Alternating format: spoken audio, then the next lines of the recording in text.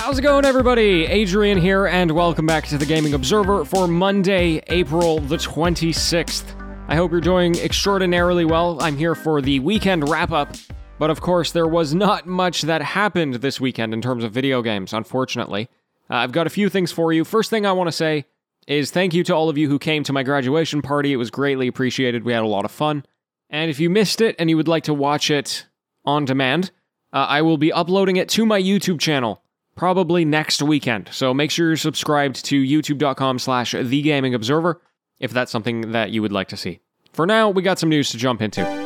First thing I want to talk about today, you might have heard that a Mortal Kombat movie has come out, a new one, released on Friday.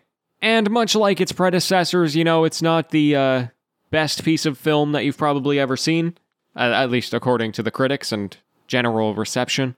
But I'm sure that if you go into it without extremely high expectations, you're going to get a kick out of it. So, super cool to see that Mortal Kombat is still around, and that people are enjoying it. If you get a chance to watch the movie, please do share your thoughts with me. I'd be interested in knowing. I'll have to check it out myself soon. We recently found out that the game It Takes Two has sold over 1 million copies of the game, and I imagine this is going to be a game that has pretty long legs. Now, I wanted to bring this up because critical reception of the game has been very, very good. This is from the studio who made a game called A Way Out, and the basic concept is that it is co-op only, so you have to play the game with somebody else.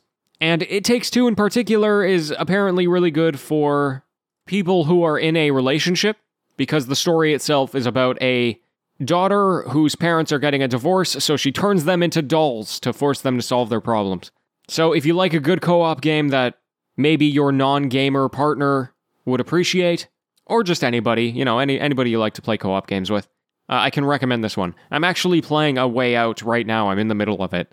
And I really love this concept of, not being able to play the game solo, because it just introduces so many interesting design mechanics. So there you go. I'm glad that it's as successful as it's been.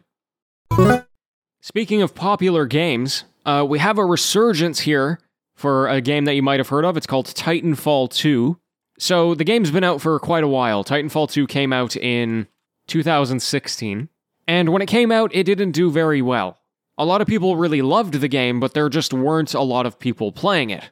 I think a Battlefield game came out around that time as well, and a lot of people just played that instead. But anyway, the studio who made Titanfall went on to make Apex Legends, and recently in Apex Legends, they introduced a character from the Titanfall universe or lore. And so because of that, a whole bunch of people got together and said, hey, we should play Titanfall again just to show the support. And so on Steam, there's like 10,000 people playing the game, over 10,000 people, when normally there would just be a few hundred. Now, as a single-player experience, I can heavily recommend Titanfall 2. I've played the campaign, it's very good. And it's actually 75% off right now on Steam, so if you want to check it out, feel free. I picked it up for like $10 at some point, it was totally worth it. But the multiplayer is also extremely good, so if you play when a lot of other people are playing and you can find a good group, it's a quality multiplayer shooter. And I'm glad it's finding a bit of a resurgence. It's had a few of these over the course of the last few years. And I don't think it's really going to stick around unless they end up making a Titanfall 3 or something like that. But considering how much more money came out of Apex as opposed to Titanfall, I don't know how likely that is. And hey folks, that's pretty much all I have for you today. Like I said, not a lot over the last weekend, but hopefully more tomorrow. And as such, I will be here tomorrow, as I always am. Thank you so much for joining me, and until next time, happy gaming, everyone.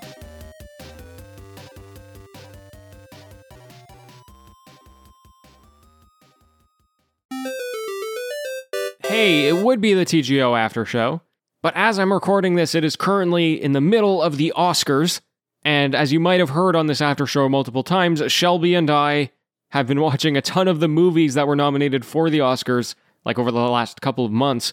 For the first time ever, I've literally never watched an Oscars ceremony before. And I totally forgot it was today, and I scheduled it on the same day as my grad party, and the grad party went longer than I expected it to, in a good way. So I would love if I could take the after show off right now so I can go watch the Oscars with my beautiful partner Shelby. And like I said, I'm in the middle of the show as this is going, so I'm just going to throw this out there.